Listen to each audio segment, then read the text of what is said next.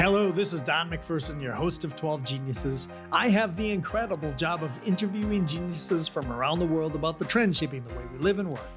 Back in December of 2017, when 12 Geniuses was just an idea, I wrote down the names of 22 people I wanted to interview for this show. The names include some of the most accomplished people in sports, the arts, and business. One of those names belongs to hip-hop artist, poet, and podcaster Dessa. Today, she joins us to talk about the various leadership roles she plays as a musician, writer, and when she's creating new episodes as host of the Deeply Human podcast. We also talk about her daring collaboration with the Minnesota Orchestra and how that experience helped spur growth by pushing her out of her comfort zone. Dessa, welcome to 12 Geniuses. Thanks for having me. Can you describe what you do for work? Yeah, I work in the language arts. So I make music and I write stuff, articles or a book or some poems. And your music takes you on tour. Can you talk a little bit about your touring history over the last couple of decades and maybe even how that was disrupted by the pandemic?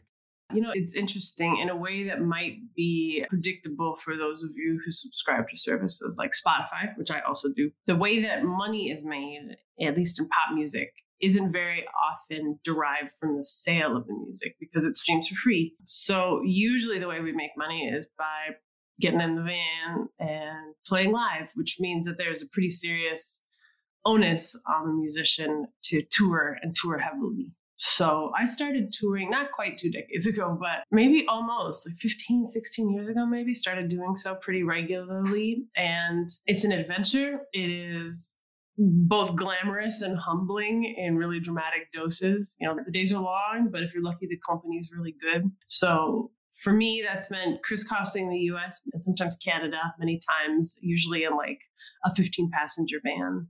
And also I've been able to do some touring overseas. So Western Europe and Australia and once through China.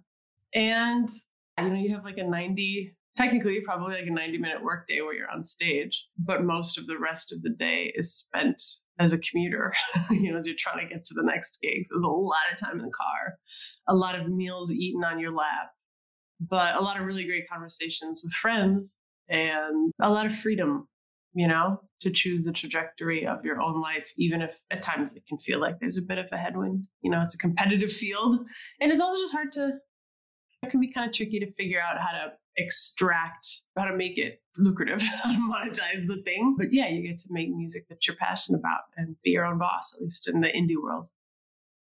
Over the last 4 years, I've been doing this podcast, and it's really to explore trends that are shaping the way we live and work. And my thesis is really that leadership is more important now than at any point in my lifetime.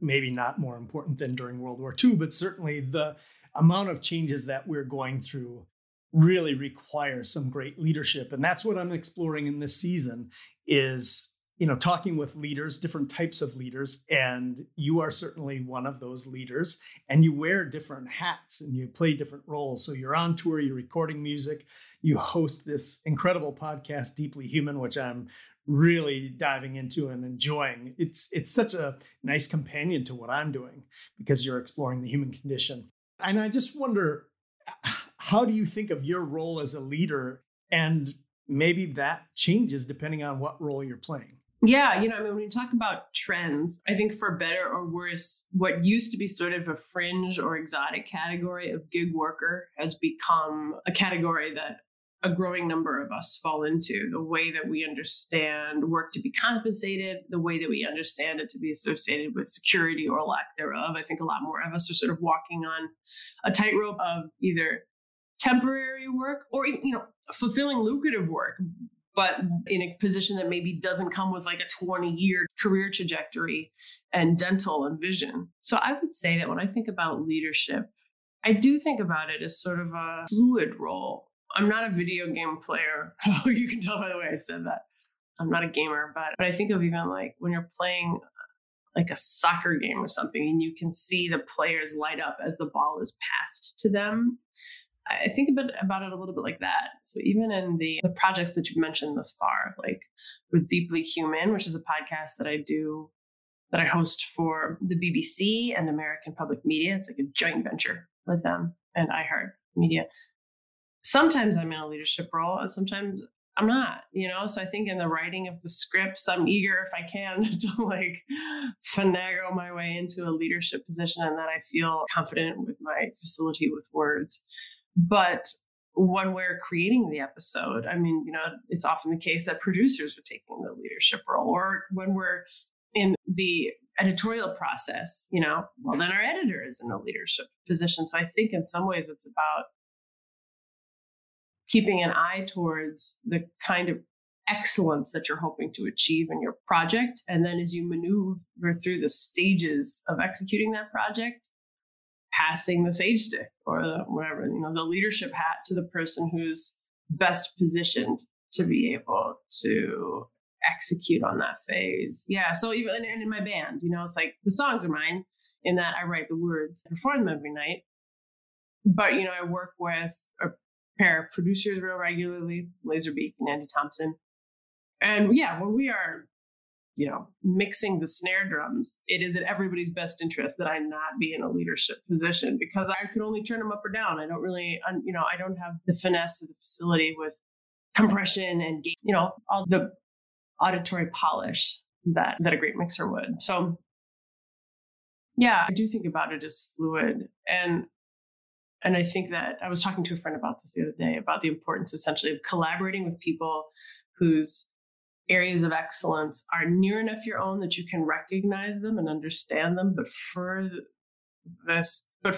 enough from you that the project is bolstered and territorialism is avoided, So partnering with people who are good at stuff you're not doing, to me, essentially creates a precondition for that sort of fluid leadership.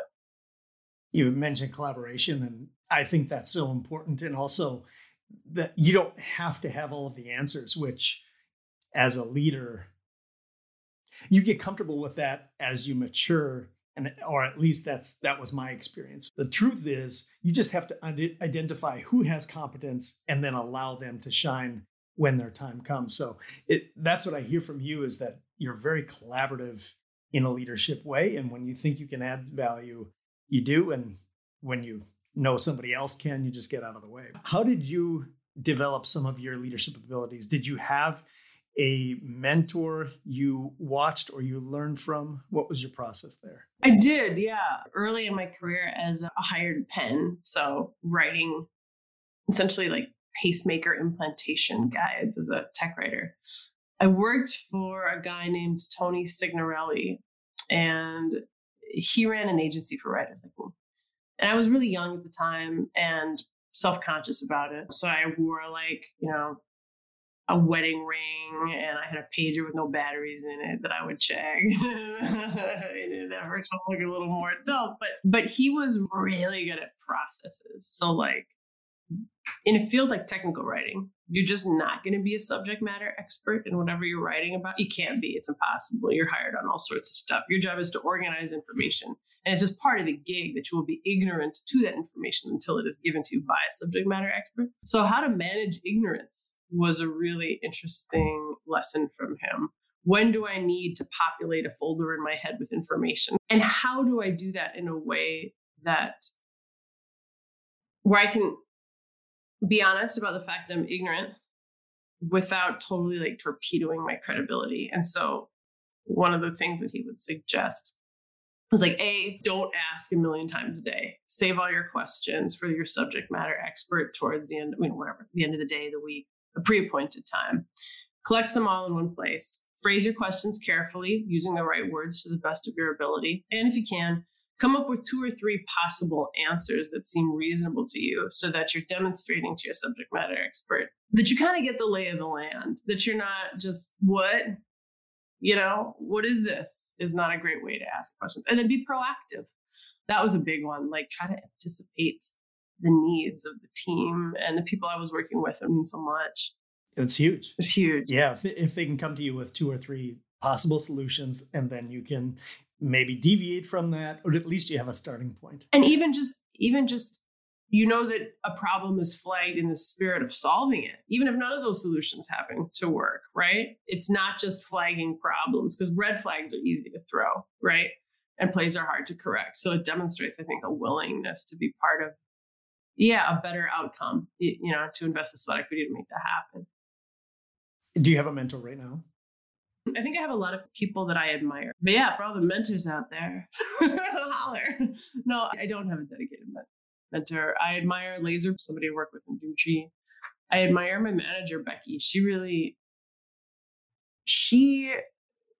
re-educated me on the way that a role like manager, which is very, leadership and an advocacy role, could be done. Because until I worked with her, I always thought when something went wrong, that was the time when managers would muscle up. The way that I was told a manager worked was like when there was friction, the manager would step in to handle it to save the good feeling, the bonhomie for the artist, so that you could always be on kind of good terms with people, and the scuffles would happen between managers and third parties. Becky just stays nice. She just doesn't. I was like, okay, Becky, let's bulldog, let's go. And she never really bulldogged. And so I thought, well, what's going on? What are we missing out? And niceness worked. It was a much needed re-education. How much she's on the ball. She nudges when it's time to nudge, but she doesn't get adversarial. And I thought that was part of the gig, and I was wrong. There are a bunch of different tools that you can use and leverage as a leader to get the best out of your people or the people around you. And recognition is one of them, incentives and purpose or personal development. Even fear is a motivator. And I just wonder, do you have a couple that you lean on a regular basis to get the best performance out of the people around you? Yeah, I try to be really transparent and forthright. And, the people I work with could probably tell you better than I could the extent to which I'm successful in that. But usually when I start working with someone, if it's going to be a long-term relationship where we're going to be working closely with one another, I'll ask, what's your win? So I'll try to build an incentive based on where they want to go. Sometimes people are like, I'm saving for a kid. I got to kick up, I got to earn money. Sometimes people are looking to get famous, or recognized. Sometimes people just want to get to a really big stage. They just love performing. They love being on stage. Sometimes people much prefer to stay out of the limelight and be part of something. So for an example, I remember seeing a friend of mine, Matthew Santos, had a new project a few years ago. It was called Moniker. It was a 3-piece, kind of pop guy group. And his voice shone in this group. The songs were so good. And I thought, God, what a cool setup. I was looking for a touring band, and I thought, I wonder if they would tour with me as my backing band, essentially, and I asked Matthew, and that was not a role that they had ever done. They're their own group. And I knew that I didn't have the money to make that really attractive to them. That's a ridiculous request, right? Stop your band's career and come on the road with me. But I thought, as a band, I know that they're looking to open for people to make new fans. All of us are. So what if, as part of the compensation package, you will always play the opening set, and I'll always rent the van and rent the hotel room. So I'm essentially subsidizing your band's tour, and you got to learn my tunes and play with me, and I'll pay you for that role, but however modest, whatever kind of modest payment that entails. And so that was a win, at least for a while. And then, in a perfect world, everybody gets too big for that and they move on, and we all reshuffle our roles respectively to one another. But yeah, I try to ask, what makes you want to do this job? Because very often it's not the immediate compensation package. It's like in every reporter that I chat with, who's maybe covering my upcoming show, that's probably not the position they want to land at full time. So to try to be mindful, of what is their longer term objective? And is there a moment when our objectives might overlap and we could be mutually beneficial to one another? I think that's really important to me too, is the mutual benefit. And if it doesn't align, then let it lie. I try, definitely with exceptions, but I try not to operate on too many favors or strong arming. What's the scenario in which we're both excited and we leave speaking well of the other? That's huge. One of my mentors, so I still have a bunch, all informal mentors, but one of my mentors says Woody Woofy. So it's an acronym, WDY, WFY. What do you want for yourself? And when he's leading somebody, that's one of the first conversations he has. What do you want for yourself professionally? What do you want for yourself personally? Now I, as your leader, can help you, enable you to get those things for yourself. And then and he understands their values too. So what's important to you? And if your Woody Woofy is outside of your values, he helps hold you accountable. So it's a great way to lead. And you do get great results by using that methodology. And just a good hang. I mean, maybe me from maybe more in my universe, but it's like I'm living with my bandmates. Yeah. So it's like, it's not, you know what I mean? It's not just about extracting a great stage performance. It's about finding someone who's eager to deliver a great stage performance and then entwining our lives in a way that feels good. I mean, even this is a small thing, but Becky, the manager that I mentioned before, like snacks are a much larger deal in music than I think anyone would possibly guess. Like, you know, riders are always mentioned as a way to demonstrate how spoiled artists are, right? Oh my God, they need organic guacamole. But it's very often, it's like the only time you're having a meal is whatever's written on that sheet for a long time if you're touring. So it starts to feel less spoiled after you've eaten, you know what I mean? Like the 9th Pop-Tart or whatever of the day when you're in an early band. And so, yeah, like paying attention to what people like. I know Aviva likes coconut water. I know that Joshua Holmgren, when he gets home, always wants macaroni and cheese. Like knowing that kind of thing and trying to stock the little moments in your lives where it is going to be tough. We had to get up early. We're on the road for 8 hours. We're not going to get a good night's sleep tonight, to try to take the edge off that in any way we can.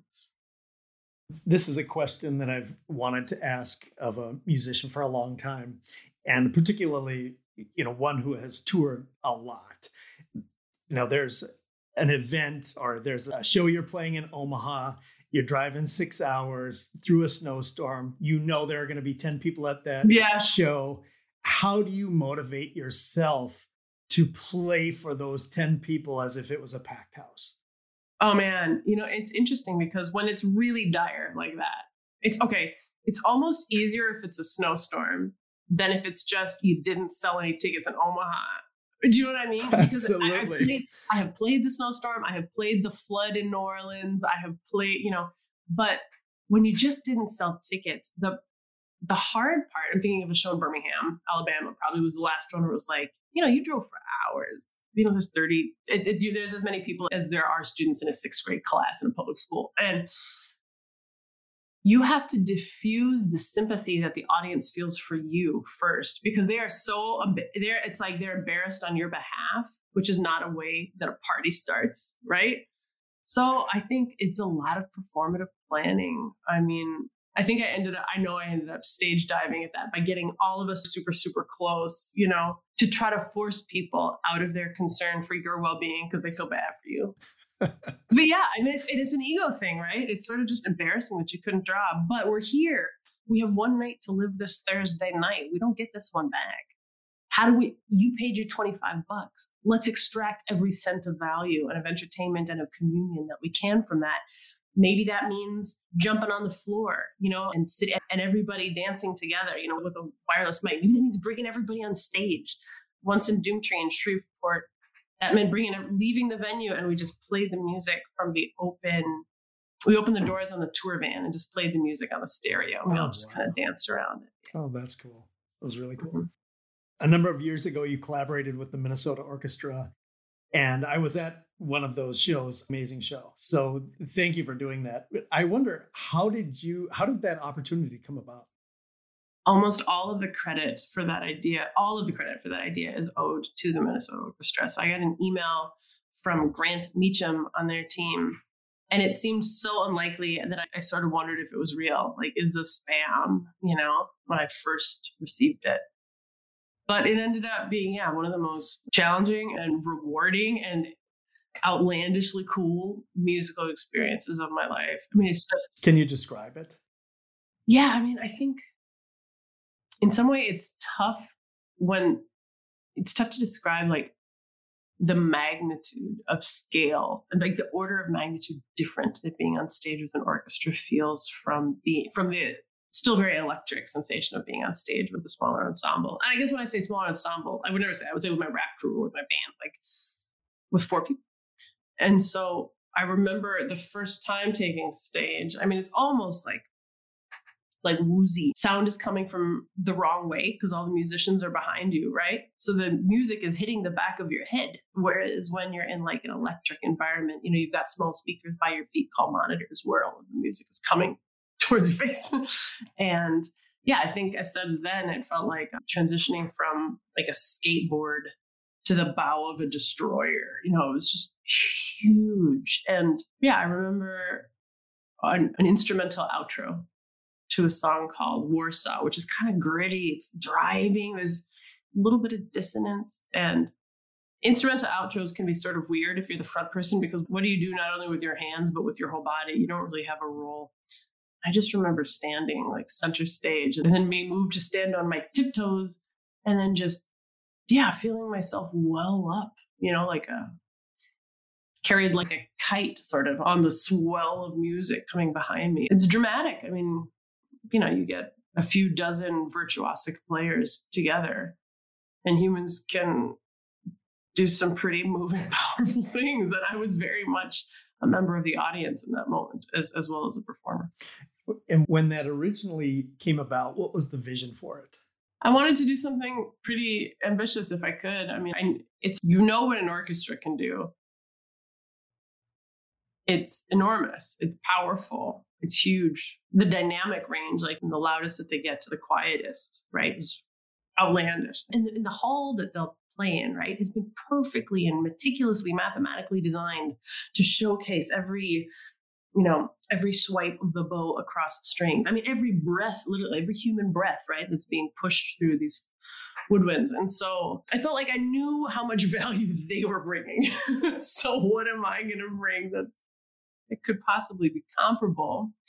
And so I tried to devise an evening of entertainment that was both music and, I don't love the word storytelling. I think it's pretty played out, but music and writing and monologue. So I kind of did a science experiment, science project in advance of doing the show, where I scanned my own brain as I was trying to fall out of love with someone. And over the course of the evening, I told that story, showed my brain scans, shared the science, invited a scientist on stage to kind of demonstrate how it all worked. And the orchestrator, Andy Thompson, who I mentioned before, he wrote all the scores. And I asked, could you do like the TED Talk theme, but not be so close to it that we'll be sued? He was like, absolutely. And so we had like a big red rug come out and I had like a fake mic on, with the little headset mic, and kind of spoofed on that. So yeah, it felt a hybrid of kind of tongue-in-cheek, kicky nonsense. And for me, like the biggest heartbreak of my life. So I went for the fences on that one.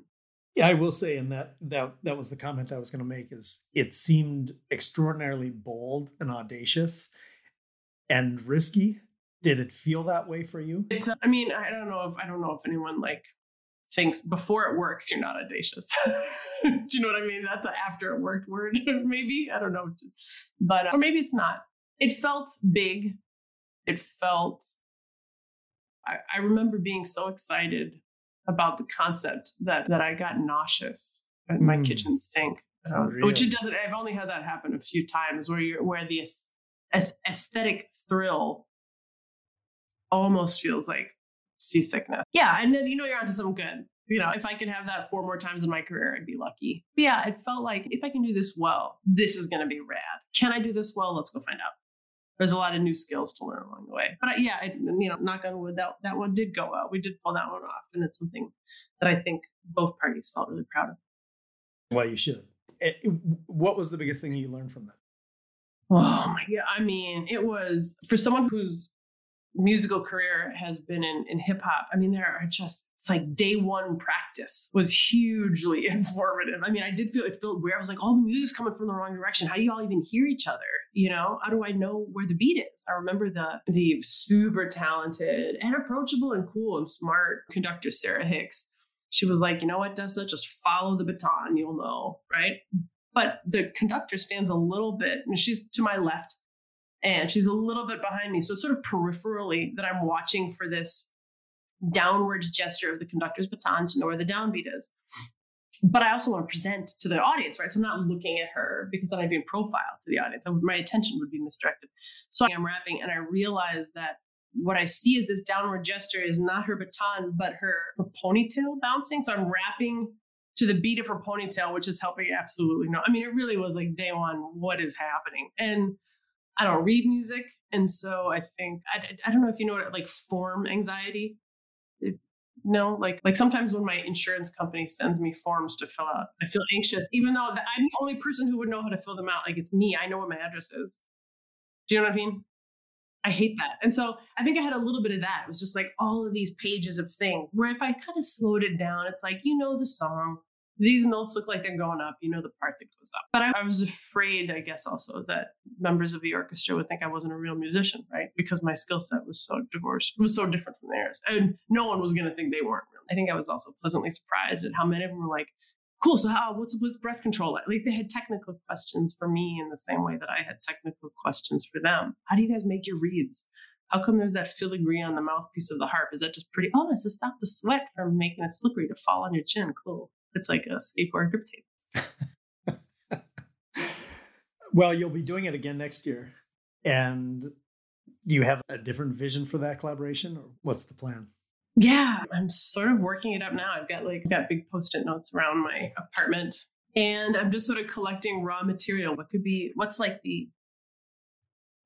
the monologue kind of scaffolding on which this one should sit? And I'm writing a lot of new music with Laserbeak and Andy Thompson. So I think we'll have at least like 10 new orchestral charts to premiere that night as well. The thing that was remarkable is that you're the leader, you're the talent, you're the focus of the event.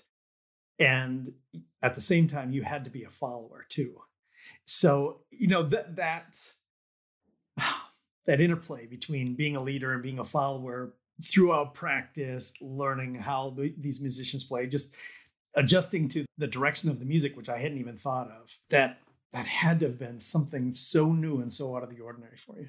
I mean, I wonder in some way if for people who spend most of their professional lives like in a more corporate or institutional environment, I wonder if this would resonate in that not the values necessarily, but the protocol and the language and the culture of the orchestra was a lot to learn. It's different, you know, and need be. I mean, it's a mainstay of like Minnesota music culture, and it's an institution that dates for decades and decades, and it's Grammy winning, and they kick ass at mall, and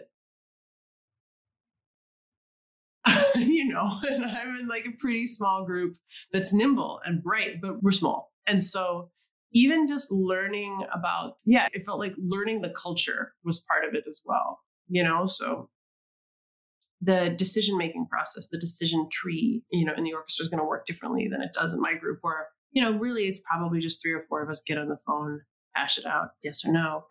And even just like the traditions of bowing, those are still, it felt in some ways like being acculturated. It felt not totally dissimilar from when I've toured in other countries and have learned a little bit about how the process of presentation and thanks and lights go there. It felt like visiting different, cultural terrain.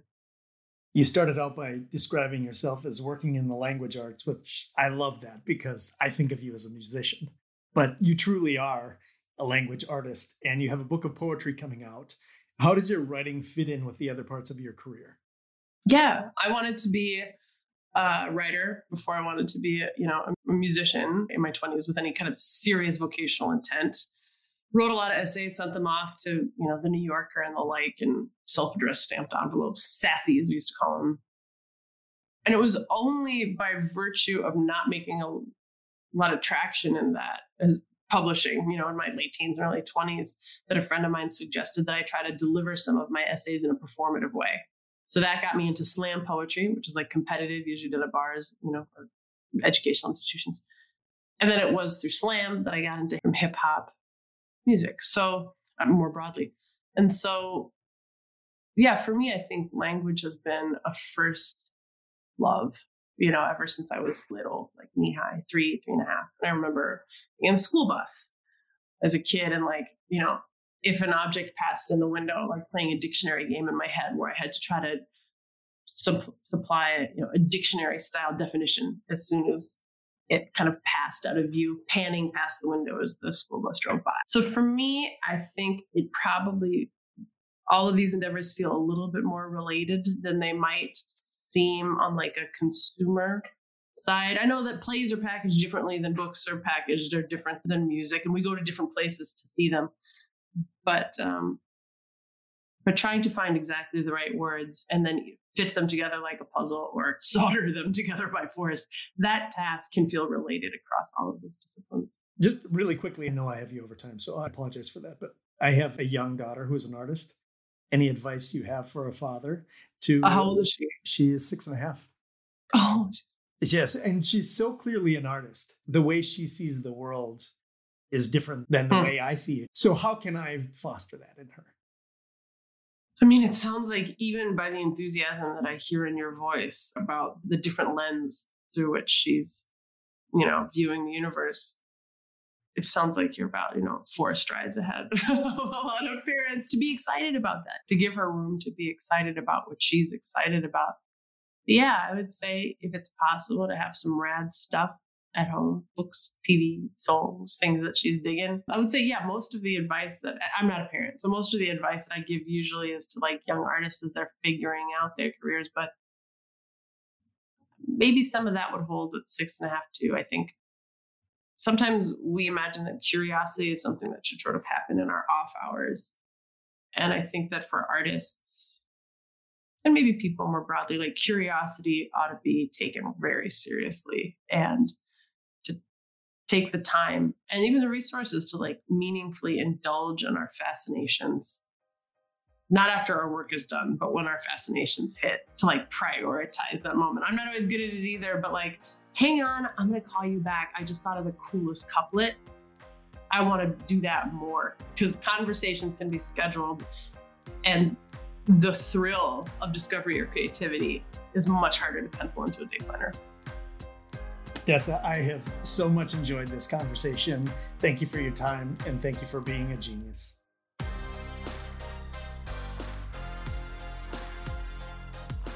Thank you for listening to 12 Geniuses. Next week, I will be talking to humanitarian Matt Gerber. Not only does Matt serve as global lead for community impact at Gartner, he has been involved with volunteer disaster recovery around the world for more than 2 decades. We talk about how his leadership abilities have grown and developed from his humanitarian work. We also discuss the growing importance of corporate social responsibility, and we even have a candid discussion about mental health. Thanks to Richard, Jonathan, Jay, Tony, and the rest of the team at GL Pro in London for producing this show. To subscribe to 12 Geniuses, please go to 12geniuses.com. Thanks for listening, and thank you for being a genius.